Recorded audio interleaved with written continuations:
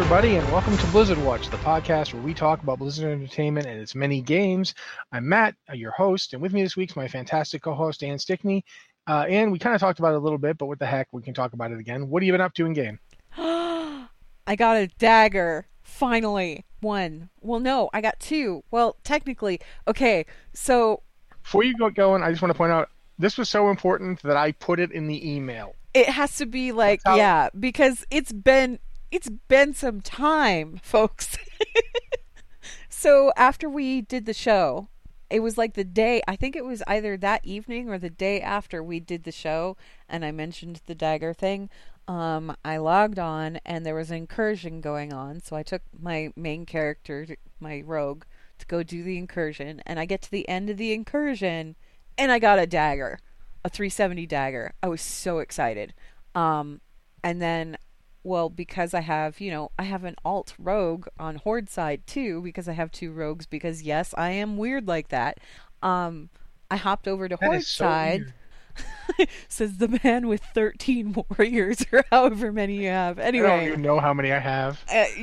An absurd number, and yeah, so playing two rogues, not really that out of place. But anyway, so I log over onto the Horde alt, and I go and I do the incursion, and I got another dagger.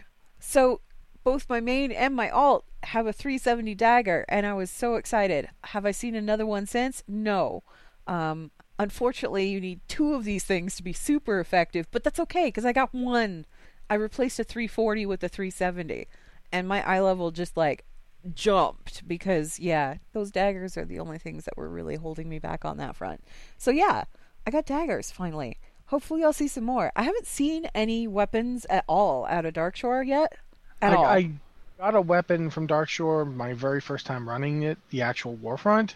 Yeah? Nothing from quests, but the first time I just keep getting armor. I Yeah, I just keep getting armor. I haven't seen any weapons come out of it. But again, yeah. My luck is not fantastic, so there you go. Well, like I said, the first time I did it, when you get the quest at the end, turn it in, you get a 385 item. I got the two-handed sword, so I have a 385 two-handed sword from the Warfront. But otherwise, not really been all that great for gear. But then again, I knew it wasn't going to be. But it hasn't even really been that great for transmog, because I just haven't been getting. I've gotten, like, every time I've run it, I've gotten a chest plate, like every single time. It's just chest plate, chest plate, chest plate. They won't drop anything else for me. I don't know what the deal is with that, but yeah. We should probably get to news, because a lot of stuff did actually happen the past week compared to, like, over the Christmas, New Year's break. They dropped a bunch of stuff on us in the last few days, so yeah. So I think we're gonna start with Overwatch, because there's actually quite a bit to talk about in Overwatch. First up, Anna has a new skin that you have to the Bastet skin. It's like a mask and like a slightly different coat type situation that you have to earn. How does this work? Well, the way that it works is you have to, like, watch Twitch stuff, I think it is, to, like, earn. And there's sprays, there's the skin, there's sprays. I don't think that there's any emotes or anything like that. It's just like there's there is a victory pose. There's an Ana victory pose. But yeah, so you have to go. It's sort of like do you remember when they did the Diva, the Nano Cola challenge thing, where you had to, like, watch things and then you had to play things to earn different stuff? Mm-hmm. Okay, so it's like that. They're doing another one of these. So with the Bastet challenge, you have to win 9 games in competitive arcade or quick play to earn the new skin. If you do 3 wins, you get a Bastet cat looking like a player icon thing. 6 gets you the victory pose that looks like her sitting emote, and with 9 games, you get the skin. So it's basically you play to do things. But there's also the whole thing where if you watch Twitch streams from the list on Blizzard's posts, they have, like, a list of Twitch streams that you can watch. You can get sprays, and you have to watch, like, a certain amount of hours to get the different sprays, which I don't know how I feel about that. I don't know how I feel about that. I mean, I don't mind the rewards that come in where it's like, play the game, earn the reward. Yeah, sure, that's cool. You should totally go ahead and do that. But the ones where they're like, hey, you should watch somebody play this on Twitch, and we'll give you things. That, for me, it just doesn't feel right. You know what I mean? And I don't know why.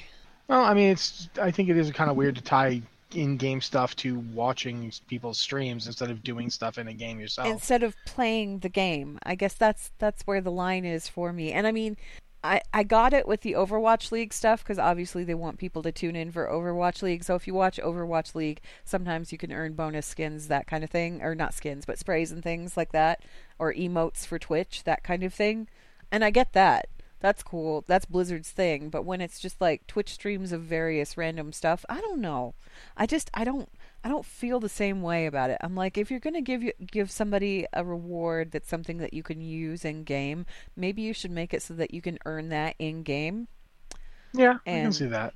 yeah, uh, But while we're talking about that, we should also talk about the Bastet short story. I was gonna say this is all kind of based off of the short story that they came out with, because the short story is also called Bastet, and it's a proper short story. It's not a comic. This was actually like a written short story by Michael Chu, and I'm really really excited about that because you get a lot more space in a short story to write about things than you do in a comic. There's like a limited amount of text that you can put in a comic to work with the art and not crowd a panel.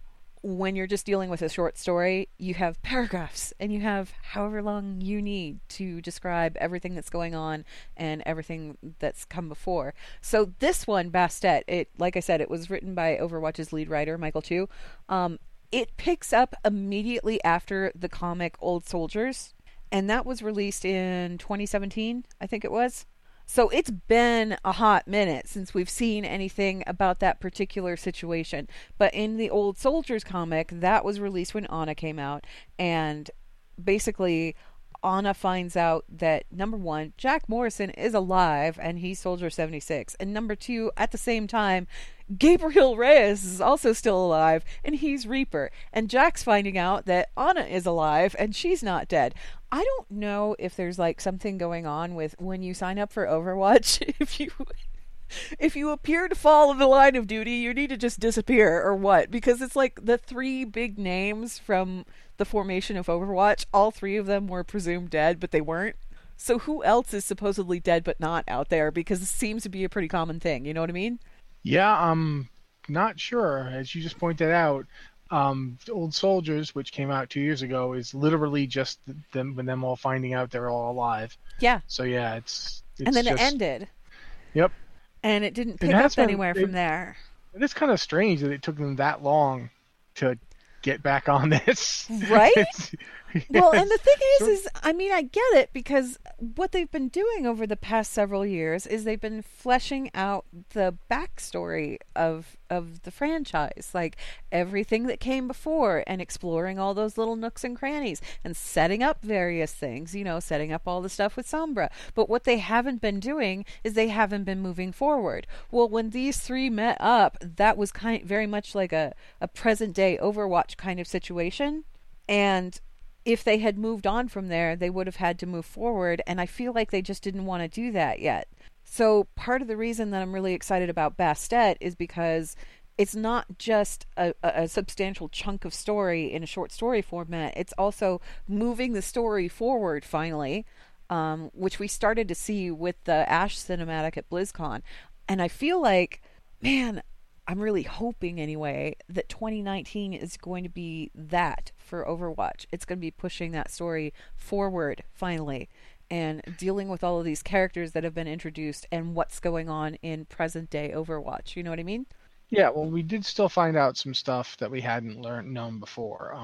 We found out who, the picture that Reaper, not the picture, the family Reaper is stalking is not the same. It's not Sam. And we also know that Vincent is Jack Morrison. Soldier 76 is I don't know what their relationship was, but I mean obviously they were lovers, but we don't know if they were like married or whatever. It doesn't seem to be. They weren't married or anything. I don't think. It was just well, I mean, maybe they were. They were I don't boyfriends. know. I don't know. I think that the way that Anna referred to it in the short story, she said, "Are you still holding a candle for that guy?" Which tells me they were like going out, maybe kind of serious, but they hadn't actually like finalized anything or anything. However, yeah. Isn't there a point where she actually suggested he could have used Blackwatch to follow the guy around? Yes. It's like, Anna, boundaries. We don't Yeah, use the secret Black Ops operation to watch our boyfriend. That's not how it works. yeah. So anyway, Soldier 76 is gay. Who saw that coming? I did not. Am I glad? Yes, absolutely. That's cool. I like it a lot. When it initially came out, when the story initially came out, it wasn't defined very clearly whether he was gay or whether he was bi. So when he said, yeah, Vincent went and got married and he's happy now and everything, I immediately thought, just based on the photo in the short story and then the Reflections comic, that maybe that person that Reaper was stalking was actually Vincent, which was all kinds of a weird twist on a situation. But then Michael Chu piped up on Twitter and said that Jack and Vincent, they were in a romantic relationship many years ago and both identify as gay. So that was not Vincent in that photo. That was probably Reaper's family. I mean, that's the only place that there's left to go with that from Reflections. Well, it's been So long enough too. It could be like Reaper's grown children or one of them maybe anyway. like some Like kind it's of been like it, what, 20 years? I think it's Reaper's family, whatever form that family happens to be at this point in time. Um, so yeah, that's kind of interesting to me because again, I go back to that Reflections comic every now and again and look at those panels and go, okay, what's going on here? Um, and this is the first time we've had some kind of additional lore as far as Reyes and Morrison and even Anna and how these people's relationships related to each other and relationships outside of Overwatch in general. So, of course, go back to Reflections again and go, okay, who are those people? Because the photo that he had of Vincent and then that image from Reflections, those two guys look similar. They did look similar. But yeah, it's not the same person. Anyway, so Vincent's apparently out there somewhere and married, and that's all we know because that's all Jack said in the short story. But the short story was basically him saying, "We need to go. We need to go, go, go, go, go. We need to go figure out what's up with Talon. We need to go figure out. We need to go save the world and all this other stuff."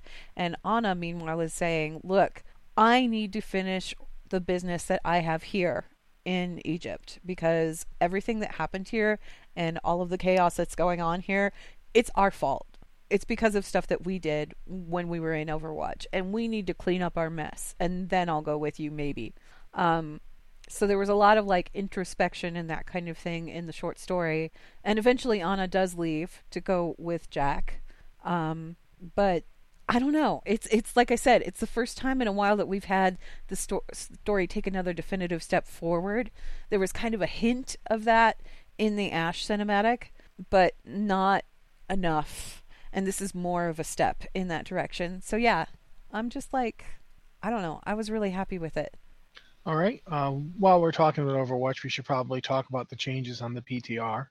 From what I understand, a lot of characters, including Diva and other tank type characters, are getting hit because they're reducing armor or changing how armor works.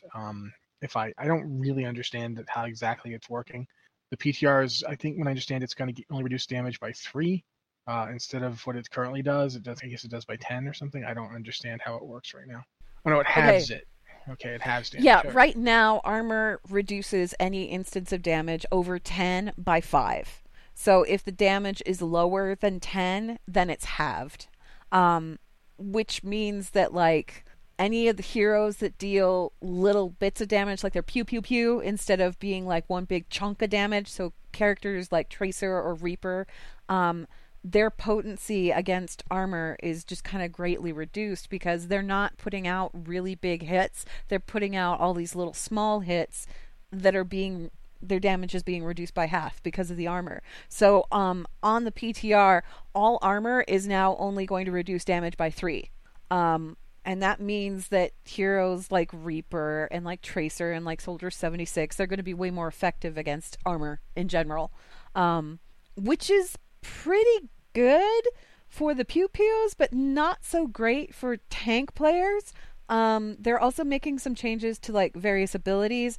Diva's defense matrix is only going to have a 2-second cooldown up from 1 second.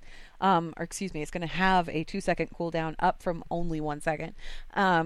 And it's, I don't know.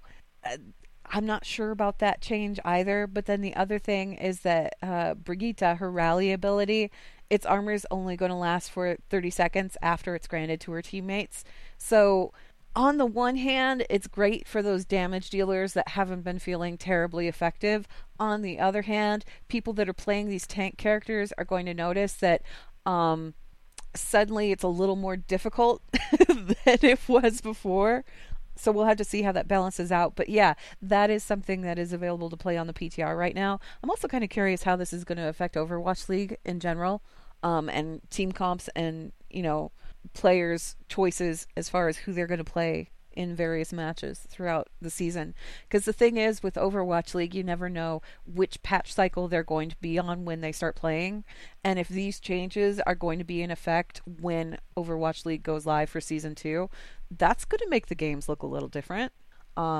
But it should be interesting, I think. Yeah, it'll change the meta, which is being used a lot in Overwatch League. There are places where people are at the upper level of competitive play, right? Like the Yeah, GOATS meta.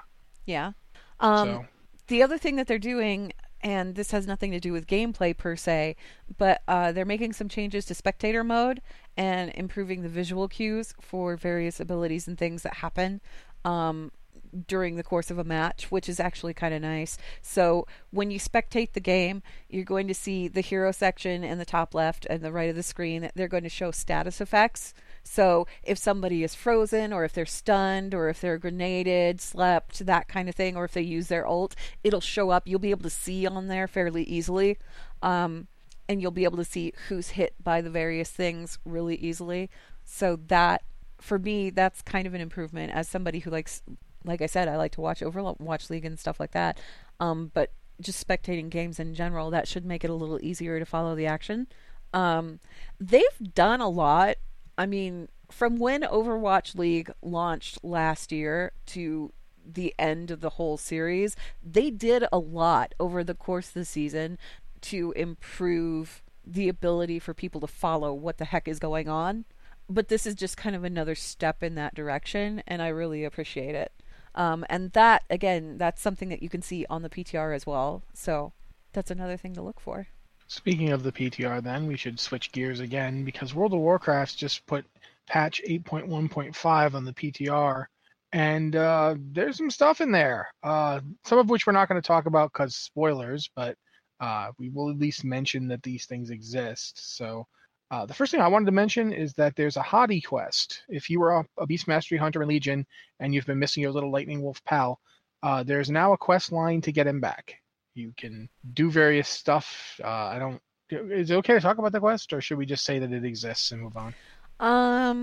I think we don't want to get too deep into spoiler material, but as far as Hattie goes, the one thing all hunters knew at the end of Legion was that they were going to be losing their beloved Pooch because, everybody, all of the artifact weapons, they expended their powers in Silithus, like when Magni leached everything, right? And that's when the artifacts stopped working and Hattie just went away. So, you can actually go get him back again. And the process to do that is kind of convoluted.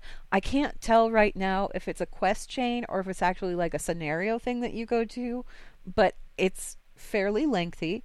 There's some lore involved, and at the end of it, you'll be offered the opportunity to tame him, I guess, as an actual tame so that you'll have him in your catalog of pets that you can use, which is great. It's not quite the same as having one pet out and then Hattie tagging along with you and basically getting in the way, being a nuisance, and having severe pathing problems, but it's okay. I'll take it. I'll take You can it. get talent if you want that back. There's a talent where you can have Is that a Hattie Beast doing all that. Mastery talent? Yeah, I think it's near the end of it. It's Okay. like the top level. But since we're talking about artifacts and stuff from them reappearing, this is another pretty big spoiler for 8.1.5. But we're not going to actually give you the spoilers. We're just going to tell you this one little bit. There is a quest involving Xal'atath. So if you're a Shadow Priest and you miss your dagger, that you also treat like an actual girlfriend, if you're one of those people, Mitch. Yeah.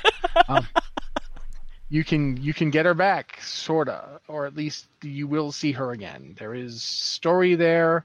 I can't spoil it for you because I don't understand what's happening, quite frankly. But yeah, that's there. There's more continuation of that story. There's a continuation of the N'Zoth story.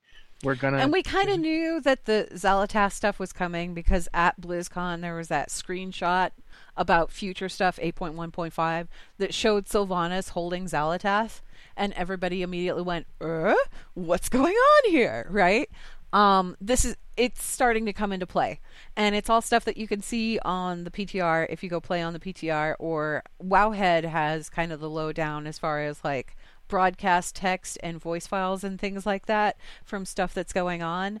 If you're interested in seeing that stuff, you can go check it out.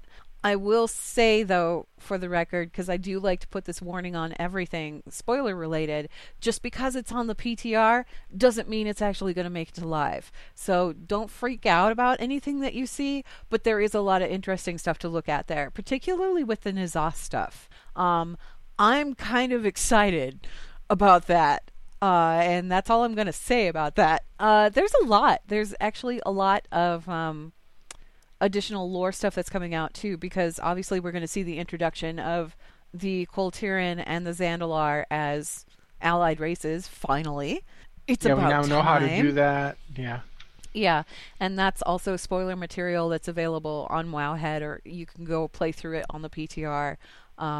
They each have their own scenario, just like we have had with everybody, including the Mag'har and the Dark Iron. They both just had like a fairly substantial quest chain. I don't want to blow your minds, but the Kul Tiran mount, it's a horse. It's a horse. It's another horse. That's okay. I like horses. I mean, I know that there are people who are complaining about the horses, and I get it. I totally get it, because a horse just seems to be like your standard default mount, right? When you think of something to ride around on to get from point A to point B, a horse is the first thing that comes to mind. So getting yet another horse, not that exciting. But I love the Kul Tiran horse models. I love the models that were introduced in Battle for Azeroth. So yeah, I understand why you guys are frustrated, but I like horses, and I'm happy to see another horse added. I don't remember off the top of my head what the Zandalari basic mount is, but I'll tell you this right now. If you want to play a Zandalari Paladin, they get a gold armored Triceratops. Yeah, it's a pretty gold sweet. Armored Triceratops. I guess they call them, I don't know what they call them in WoW, like spike horns or something. Dire horns. They're called dire horns. It's a gold armored dire horn. It looks amazing. It is so cool. Every other Paladin should be jealous. Straight up, you should be. If you're not jealous, there's something wrong with you, because you have been shafted. Zandalari have the best Paladin mount, bar none. Then again, I guess if you're like a Horde Druid, you're already kind of feeling, envy towards Zandalari Druid, so it's okay. But yeah, that all of that material is available for reading or playing through on the PTR, which I thought was pretty fantastic.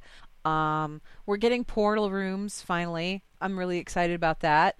They're doing that thing. They mentioned this at BlizzCon, that the portals are scattered all over the place, and it's getting kind of ridiculous because you had to go from point A to point B in your own capital city to get to the appropriate portal. Like, there's the portals that are from Cataclysm, and I'm thinking Orgrimmar right now. Okay, so there's the portals from Cataclysm, and they're kind of up above, and then if you are a Nightborn, your portal to get back to Suramar or whatever, that's out by the Ambassador place. And then there's a whole series of portals that are down in the oh my gosh, what's that called? The place where Ragefire. Yeah, the place where Ragefire Chasm is at. You know what I'm talking about. I just don't remember the name. The Cleft of Shadow. Cleft of Shadow. Okay, so the Cleft of Shadow has like different levels, and on one level there's some portals that'll take you back maybe to Burning Crusade era Hellfire Peninsula and a different Dalaran. I don't remember exactly. And then down below there's like the current portals that will take you to like Warlords, or they'll take you to Zandalar, and it's just confusing. They are split all over. Oh, yeah, and the Pandaria portal is all the way in the back of the city. They're all over the place. Yeah, Stormwind has always been a little bit better organized in terms of its portals. Only a little, though. A little. They've got, like, the Mists of Pandaria portal is across the way a little bit from the various Cataclysm portals, and then they have most of the other portals coming into the Mage Tower. In the Mage Tower, and then there's one or two in Stormwind Keep. Yeah, like the one to like Legion Dalaran is in Stormwind Keep. yeah, they're still kind of spread out all over the place. And the thing is like, it's silly. It's silly that you have to go from here, there to, and the reason that they did it that way, of course, is, when they come out with a new expansion, they're like, okay, where are we going to put the portals for this thing? Well, we don't have a proper portal place. So we're just going to put it in this one little unused area and we'll call it good for that expansion. Well, it's gotten to the point where they're all over. So maybe we need to actually have a dedicated portal place. So that's where these portal rooms come into play. And they look cool. They look super cool. Yeah, my one problem with them is that they're not moving the Cataclysm portals. No. The Cataclysm portals will stay where they are, which in Stormwind is fine, but in Org, I think is actually real annoying. Those portals are not well placed in Org. They just straight up are not. I do not like them.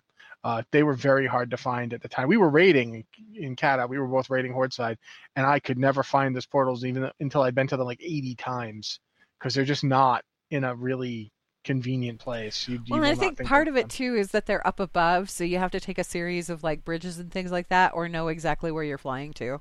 Yeah, it's real easy to not find them. Yeah. But ultimately, the portal rooms is a really good improvement. It's a quality of life thing, but it's definitely a good idea to have as many portals as you can in one place. And plus, it's built so that they actually have more room. I was going to say, it fixes an issue too, where, and I am totally guilty of this, I never bound my Hearthstone to current expansion content. Like, I just didn't do it.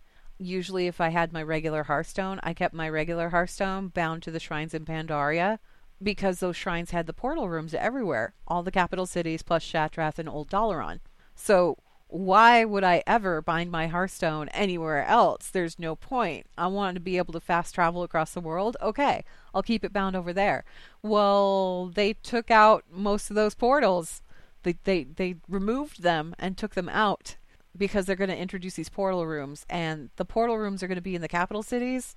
So you can just bind your Hearthstone there instead of having to, or you can just bind it in Borealis or in yeah, because there's a portal from Borealis. Yeah, because you can zone to your capital city from there, and from the capital city go wherever. It makes it more convenient. I'm going to be up front, though. I kind of wish they put the portals somewhere other than the main capital cities. Not because, I mean, I get where they want people to go to Oregon and Stormwind, but sometimes I wish they'd put stuff in other of the cities so there'd be a reason to go to them. Like right now, Ironforge, you can go to Ironforge if you want to, but there's never really a reason to. And the same thing with Wintervale. Yeah, Wintervale. That's Otherwise, it's not. I like Thunderbluff, and I would like to see it get used more. I'd love to see it as kind of evolve into a sort of more neutral Horde city where people go when they don't feel like being overwhelmed with the constant militarism of Orgrimmar. Like, let's go to Thunderbluff. It's chill. Let's go to the chill Horde city. We're not going to go to, Eversong. Oh, that place is way too pretty. Are you kidding me? That's not chill. I just feel inferior the whole time I'm there. But yeah, but it's still good that they kind of have these portal rooms because at least it centralizes this stuff a bit, which I think we really are well past needing. I sometimes I think about all the weird ways I have to get places. Like I've got the Legion portal. Like I've got my Legion Hearthstone, which still works. So I go to Dalaran all the time and use the portals there. And they've got a lot of portals in Dalaran. Dalaran's actually the new Dalaran from Legion is still a good place to have your hearth. The only place it doesn't allow you to go directly to is Borealis or Dazar'alor. And those places are like one jump away from your capital city, which is one jump away from Legion Dalaran. So it's a pretty good reason to go there. I still kind of go there, but once the portal room's up, I probably won't. As far as other material that's coming in 8.1.5, if you are a pet collector, rejoice. There's a new Raiding with Leashes achievement because, we didn't have enough of a headache chasing them down last time. This one is you Pets must catch them all. I do every time. Every time they come out with one of these, I'm immediately farming those old raids for like months until I get them all. So this is basically more material for me to do. But yeah, this one covers Pandaria raids, so it's pets from Mogu'shan Vaults, Terrace of the Endless Spring, and Heart of Fear. I don't know if it includes the Throne of Thunder. I don't think so. And I know I don't at this point, I don't think it includes Siege of Orgrimmar either. It's just those 3 initial raids that were in Pandaria. But there are a bunch of new pets to collect. I think probably one of the coolest is Comet. Comet is, it's like a little lion. It's one of those little Quillen dogs, right? But it's a constellation version. So the model for it is just really, really cool. And given that it's a constellation version, I think it probably comes from Elegon in Mogushon Vaults. But again, they aren't marked with anything as of yet. So there's no indication of who they drop from. Mostly there's just a lot of conjecture as far as who they drop from. But if you collect all of them, this is the cool part. If you collect all of them, you get you get happiness. And happiness is a tiny smiling Sha. It is the Sha of happiness, which was a thing during Mists of Pandaria. So yeah, I'm happy to see the Sha of happiness in pet form. It is absolutely adorable, and you bet I'm going to be doing this like the second that 8.1.5 comes out, because I need that pet. I need that pet. It's a genius move to get people to go back to content. People love these. Mm-hmm. I remember every time they've put out a new rating with leashes, people go nuts farming old content. So yeah, it's a good move on their part. Also going to have a new roller coaster on the Dark Moon Fair. Yes. So. And it has the same effect as the Dark Moon Carousel. So if you ride the roller coaster, you get the Wii buff, and the Wii buff gives you, it's basically boosts your reputation game by 10%. And I think it's like up to an hour. So the longer that you ride the ride, it's with the carousel, you had to sit on the carousel for like 30 seconds or so that it would charge up to that full hour length. I think you have to ride the full roller coaster to get the hour with that one. And I'm very excited about this because I like roller coasters, and in-game roller coaster sounds really, really cool. Can't remember. Do we know if the Brawlers League Guild is back yet, or will be back in 1.5, or is that Yes, the Brawlers Guild is coming back. Well.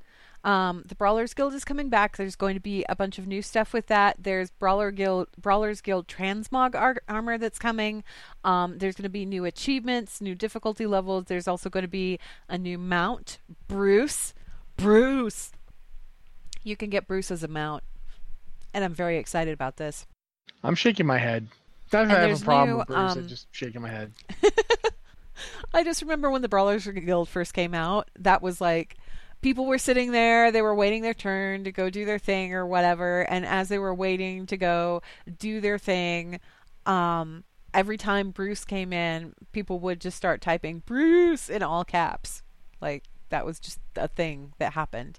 But yeah, there's a bunch of new challenge cards that are coming out. One of them is the Hyper Mega Mecha Seagull X9000, and that sounds terrifying. But there's also Mama Storm Stout is looking like it's going to be pretty interesting. Thog Hammer Space looks like it's going to be pretty interesting. Those challenge cards are pretty crazy to begin with. There's some new miscellaneous items, and then Bruce is back as a mount. What it'll take to get Bruce, don't know. Probably some kind of currency or something like that, where you have to purchase him. I don't think it's going to be like a random drop from anything, unless it's like a reward from a challenge card or something like that. There's also going to be new Children's Week is getting an update. Children's Week is having quest lines added for both Zandalar orphans and Colterian orphans, which I think is pretty fantastic. There's going to be 4 new pets for Children's Week. There's Scaly, Froglet, Beakbert, and Mr. Krabs. And I got to get Mr. Krabs to add to my collection of pets that begin with Mr. I have a lot of them. I think I have all of them. And then other random stuff that's being added. If you liked the holiday Hearthstone that you could get, the Winter Veil one that had you hearthing in like a snowstorm, you'll be pleased to note that there are 3 new ones that look like they will be added this year to additional holidays. There's a Noble Gardener's Hearthstone that'll be for Noble Garden, presumably. Brewfest Revelers Hearthstone, which Brewfest, and then the Fire Eaters Hearthstone, which should be for the Midsummer Fire Festival. I don't think I was hoping they'd have one for that one, so I'm glad to hear it on that. Yeah, well, and a Fire Eaters Hearthstone makes it sound like you're going to be, eating fire and maybe like, doing the whole flamethrower thing with your mouth, breathing fire, that kind of thing when you're hearthing. That sounds cool to me. All of these sound kind of neat. If you're a fan of Noble Gardens bunny ears, there's going to be a new yellow, brown, and blue variant on those colors that you'll be able to get. I think there's new fish heads at the Dark Moon Fair. There's some new pets, and the pets are balloons. So there's like ridiculous Dark Moon Fair balloons that you can get. And then there's a new micro holiday coming out. And that new micro holiday, they mentioned it very briefly at BlizzCon, and then we didn't hear anything about it after that. And it's called Free T-Shirt Day. What's going to happen during Free T-Shirt Day? Don't know. When is it going to be? Don't know. Couldn't tell you. However, data mining over at Wowhead, they've dug up a whole bunch of shirts related to Free T-Shirt Day. I went through the list here, and this all looks like shirts that you could already pick up and purchase from various spots all over the world. So maybe Free T-Shirt Day is just going to kind of like consolidate them all into one area where you can pick them up or something. I don't know. I'm assuming that we'll hear more about Free T-Shirt Day at some point, and yeah, I don't know. When they finally get around to implementing it, whenever that will be. Yeah, the indicator on the thing says, and this is on the data mine material. This is what it says on the tooltip. It says it starts on January 22nd and at 12 a.m. and ends on January 22nd at 11 p.m. Those dates probably aren't accurate. I don't know. Because again, this is PTR stuff, so it might be talking about testing it on the PTR on that day. I don't know. Flavor Tech says vendors have been spotted in several locations throughout Azeroth selling T-shirts for free. There are even rumors of entertainers launching free secondhand shirts in capital cities. That's all that we have to go on. So if you're missing any shirts from your collection, this looks like a holiday where you can go ahead and like fill it out. So I guess that's pretty cool for transmog reasons. You know. Or just if you're a completionist. Yeah. If only he gave away shoulders. I think I have almost every shirt in the game because I'm kind of crazy like that. But yeah. So 8.1.5, just to sum it all up, has a ton of stuff. It's a micro patch. It doesn't have major material in it per se. There's no raid, there's no dungeon that's being introduced, but there's a lot to it. There's a lot coming in it. Even though it's not what you would call major content, there's a ton going on there. It should be pointed out that the newest raid we're going to get is already in the game. It's already in the files. It's going to open on January 22nd. Battle for Dazar'alor, yeah.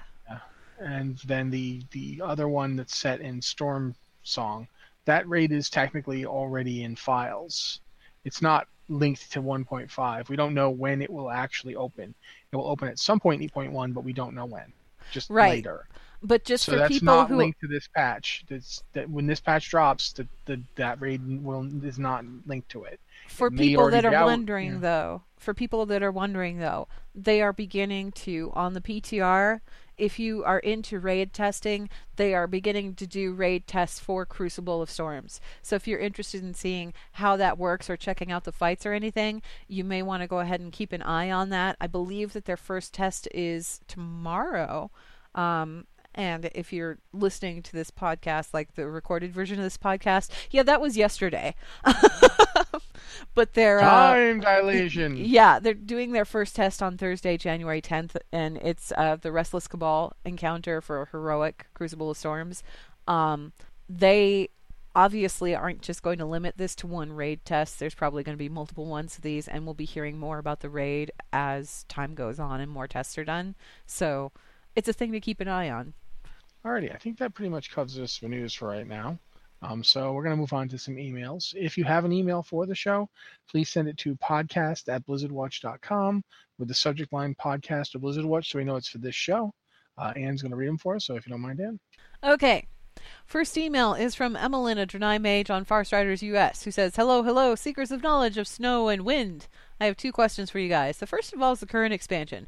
Battle for Azeroth is just so unappealing to me and has been since it was announced at BlizzCon 2017, and nothing that's happened so far has changed my mind. I've never liked the faction conflict. I hate what happened with Teldrassil and Darkshore and Ashenvale. Because of the story, everything from 110 up feels like PvP, even though it isn't, and my opinions of PvP cannot be shared with polite company.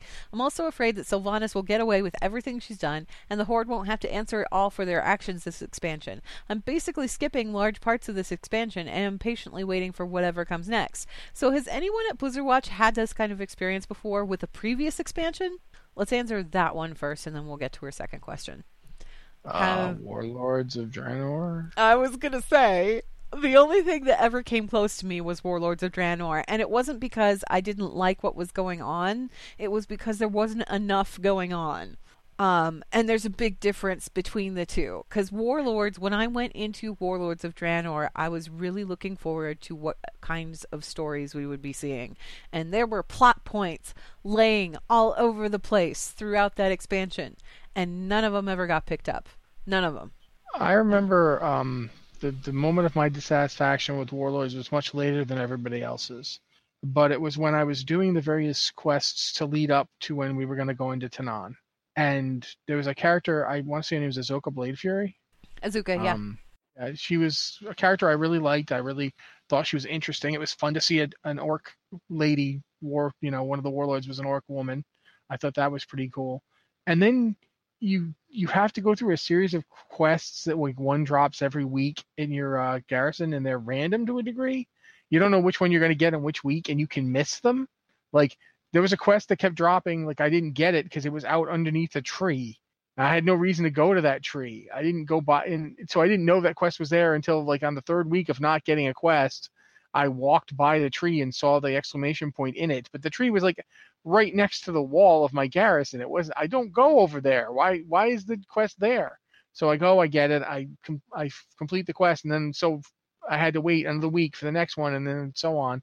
It just really wasn't very satisfying, and I was pretty unhappy with how her story ended, and with what they then did. The next major content patch, not the patch where we got a camera, the actual next major content patch was the last patch of the expansion, and it had a fair amount of content, but then there was nothing for a year, and that was, for me, that was my problem with Warlords.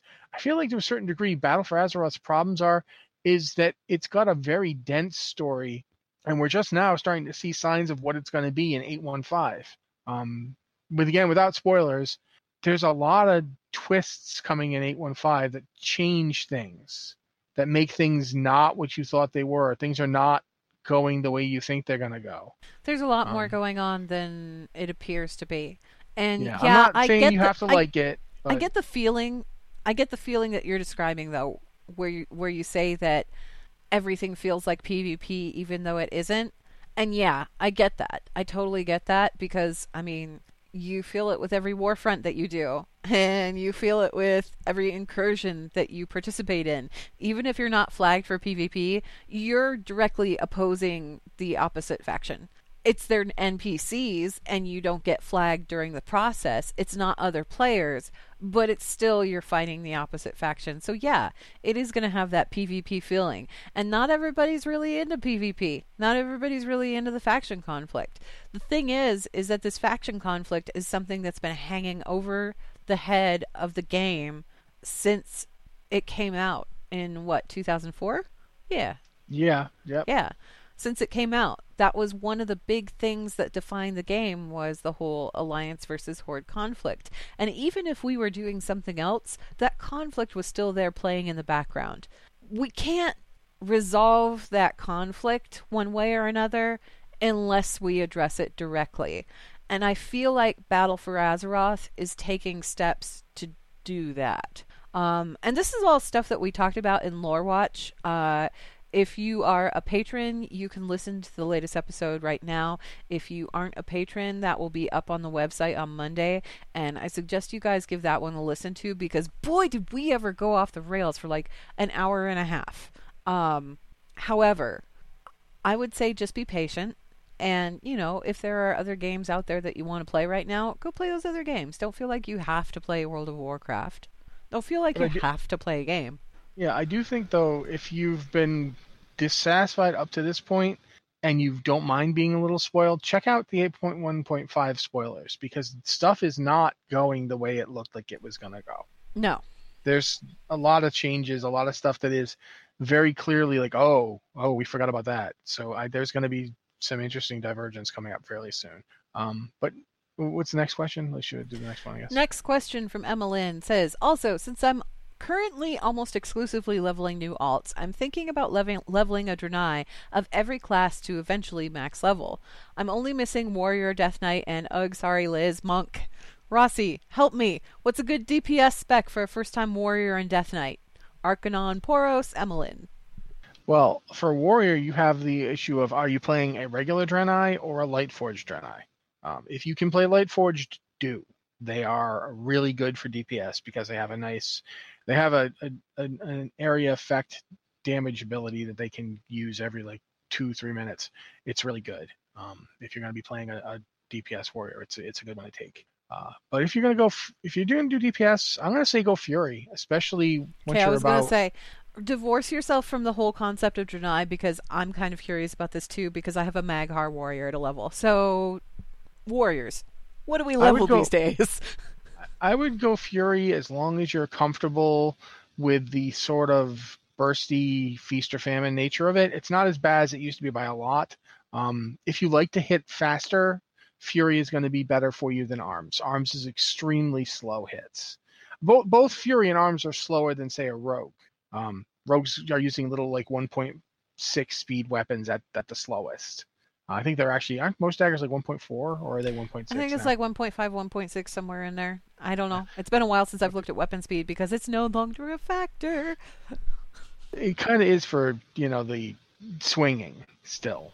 If you like rogues. to hit off, yeah. Well, for warriors, it used to be really weapons. integral to how you played a rogue. You wanted to look at your weapon speed and pick things with a certain.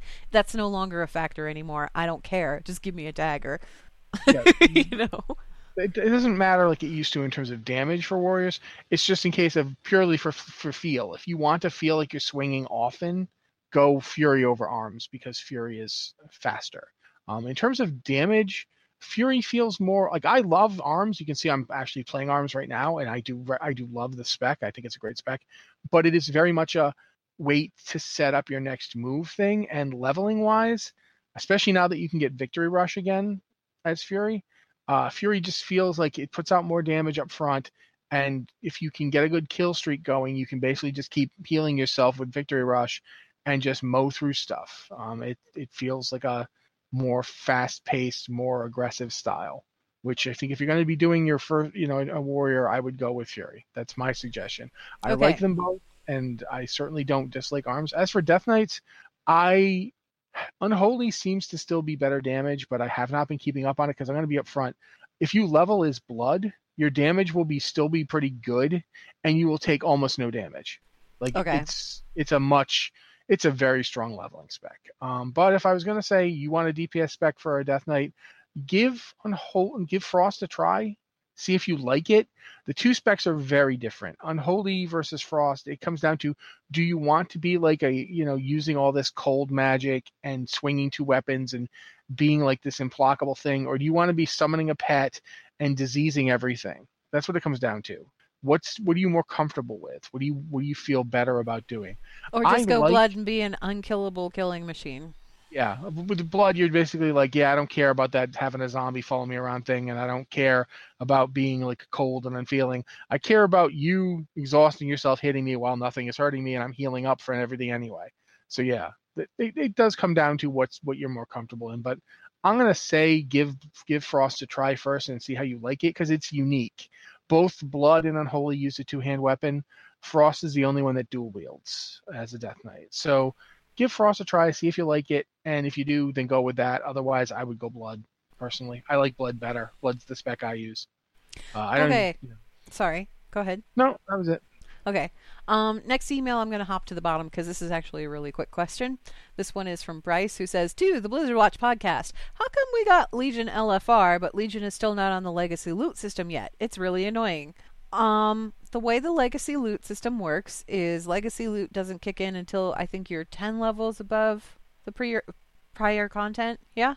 I think it has to be 11 levels It below has to you. be 11 levels. Yeah, you have to be way Yeah. above it. We are still too close for Legion for it to qualify for Legacy loot. However, when Legion came out and we all hit, where are we at right now? We're at 110, yeah? No, 120. We're at 120 No, we're now. 120. Since we hit 120, we're above the threshold for Warlords, so Warlords is now operating on the Legacy loot system. When the next expansion comes out and you hit max level, that's when Legion will flip over to the Legacy loot system. It's kind of annoying, yeah, but the reason that they do it is because Legion is still, we're still too close to Legion. If they just start handing you all of the loot, then it doesn't feel very good for people that spent the expansion actually like getting that loot when it was still, current level. So you had to wait a little longer. But you do have Legion LFR, so there is that. There's something. Not quite what you were looking for, but it's something. Do you have anything to add to that, Rossi? I know it was factually correct. I personally don't care about like letting Legion stuff stay exclusive a bit longer. It doesn't have interest to me. I don't I'll care say that either, but I I went get it. I get it. yeah. I went into LFR. I did, what's his name? Agrimar. I did Agrimar and LFR, me and my wife did, and it's not super hard. I think I could have sold it if I played better. I was just messing around. It is weird to kill him and get nothing. I think my problem isn't that they don't put it to legacy loot. My problem is that they've stuck us with personal loot. Yeah.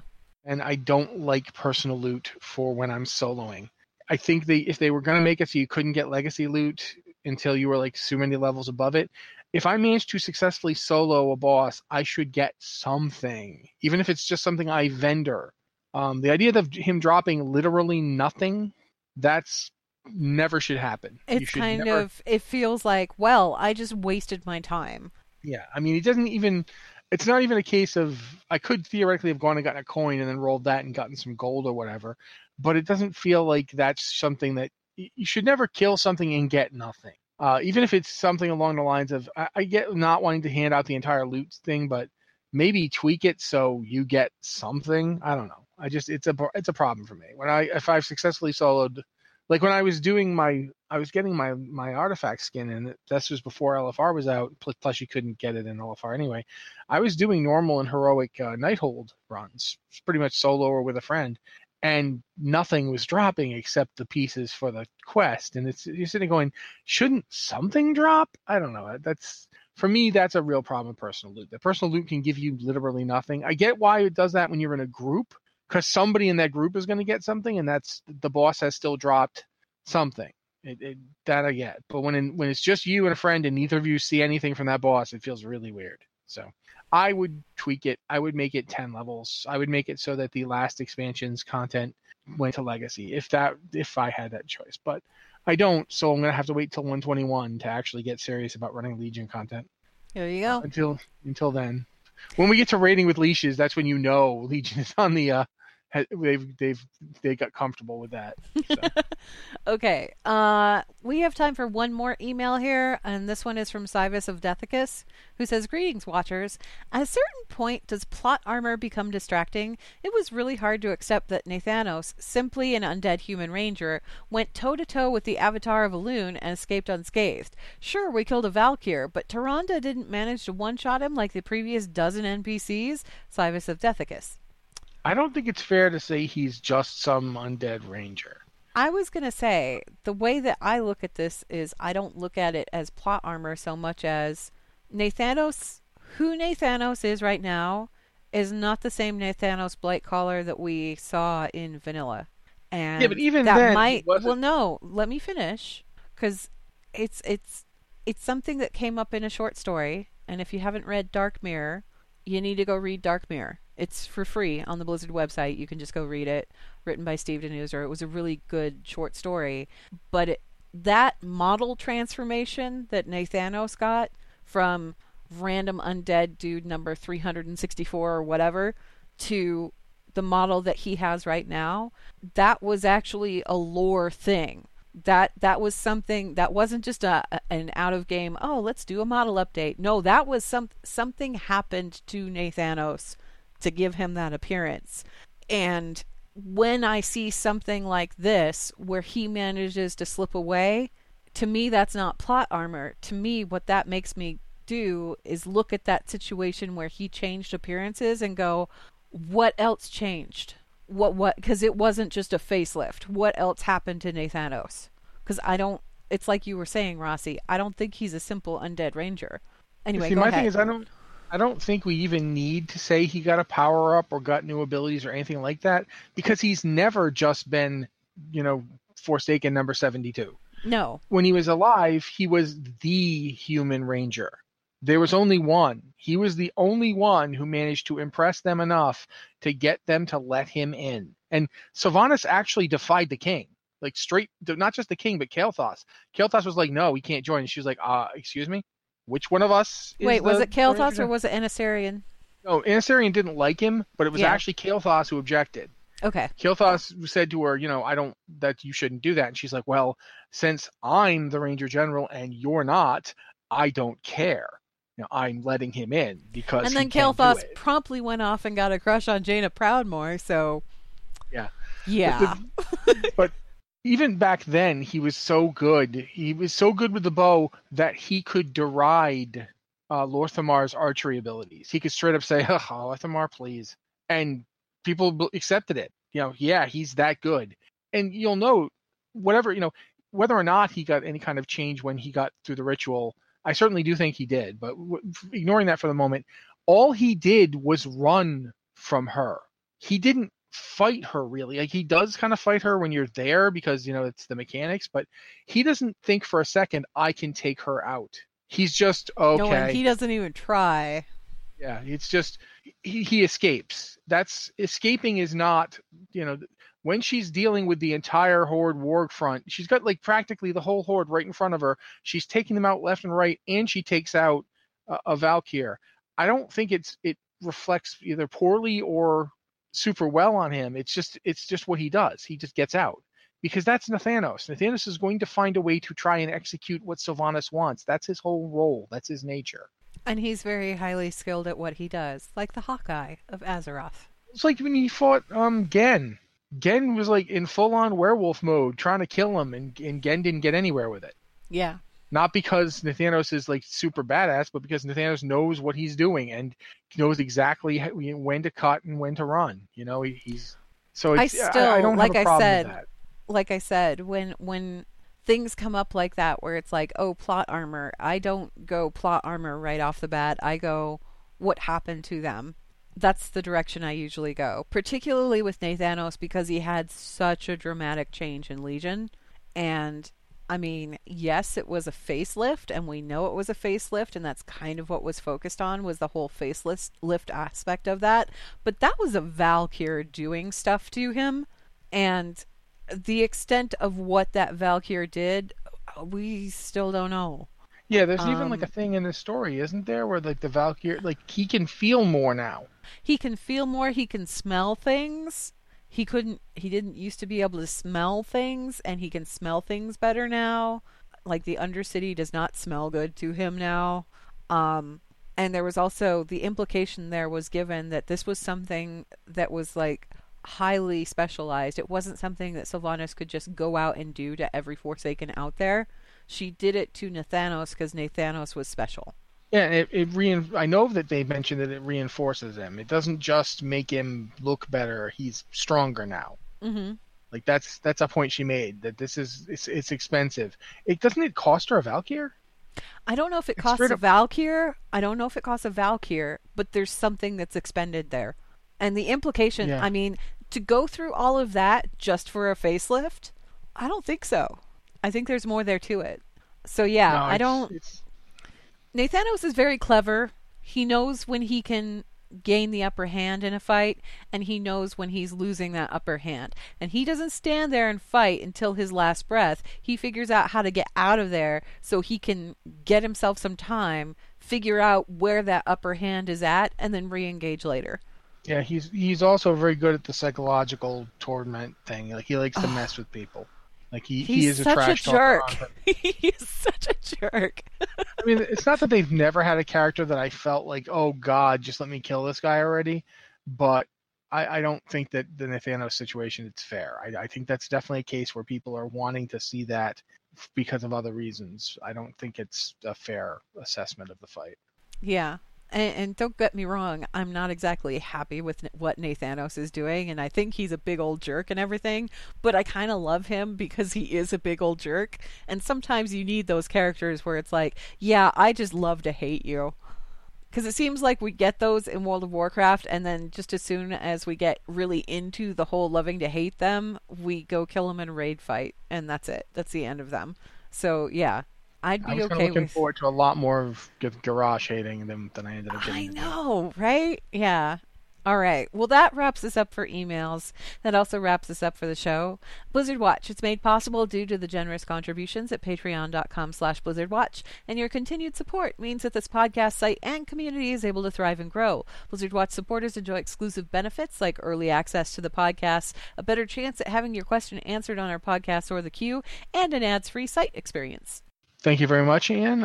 If you guys have an email for the show, please send it to podcast@blizzardwatch.com with the subject line podcast or Blizzard Watch so we know it's for this show. This has been the Blizzard Watch podcast. Thank you guys so much for listening, and we'll be here next week.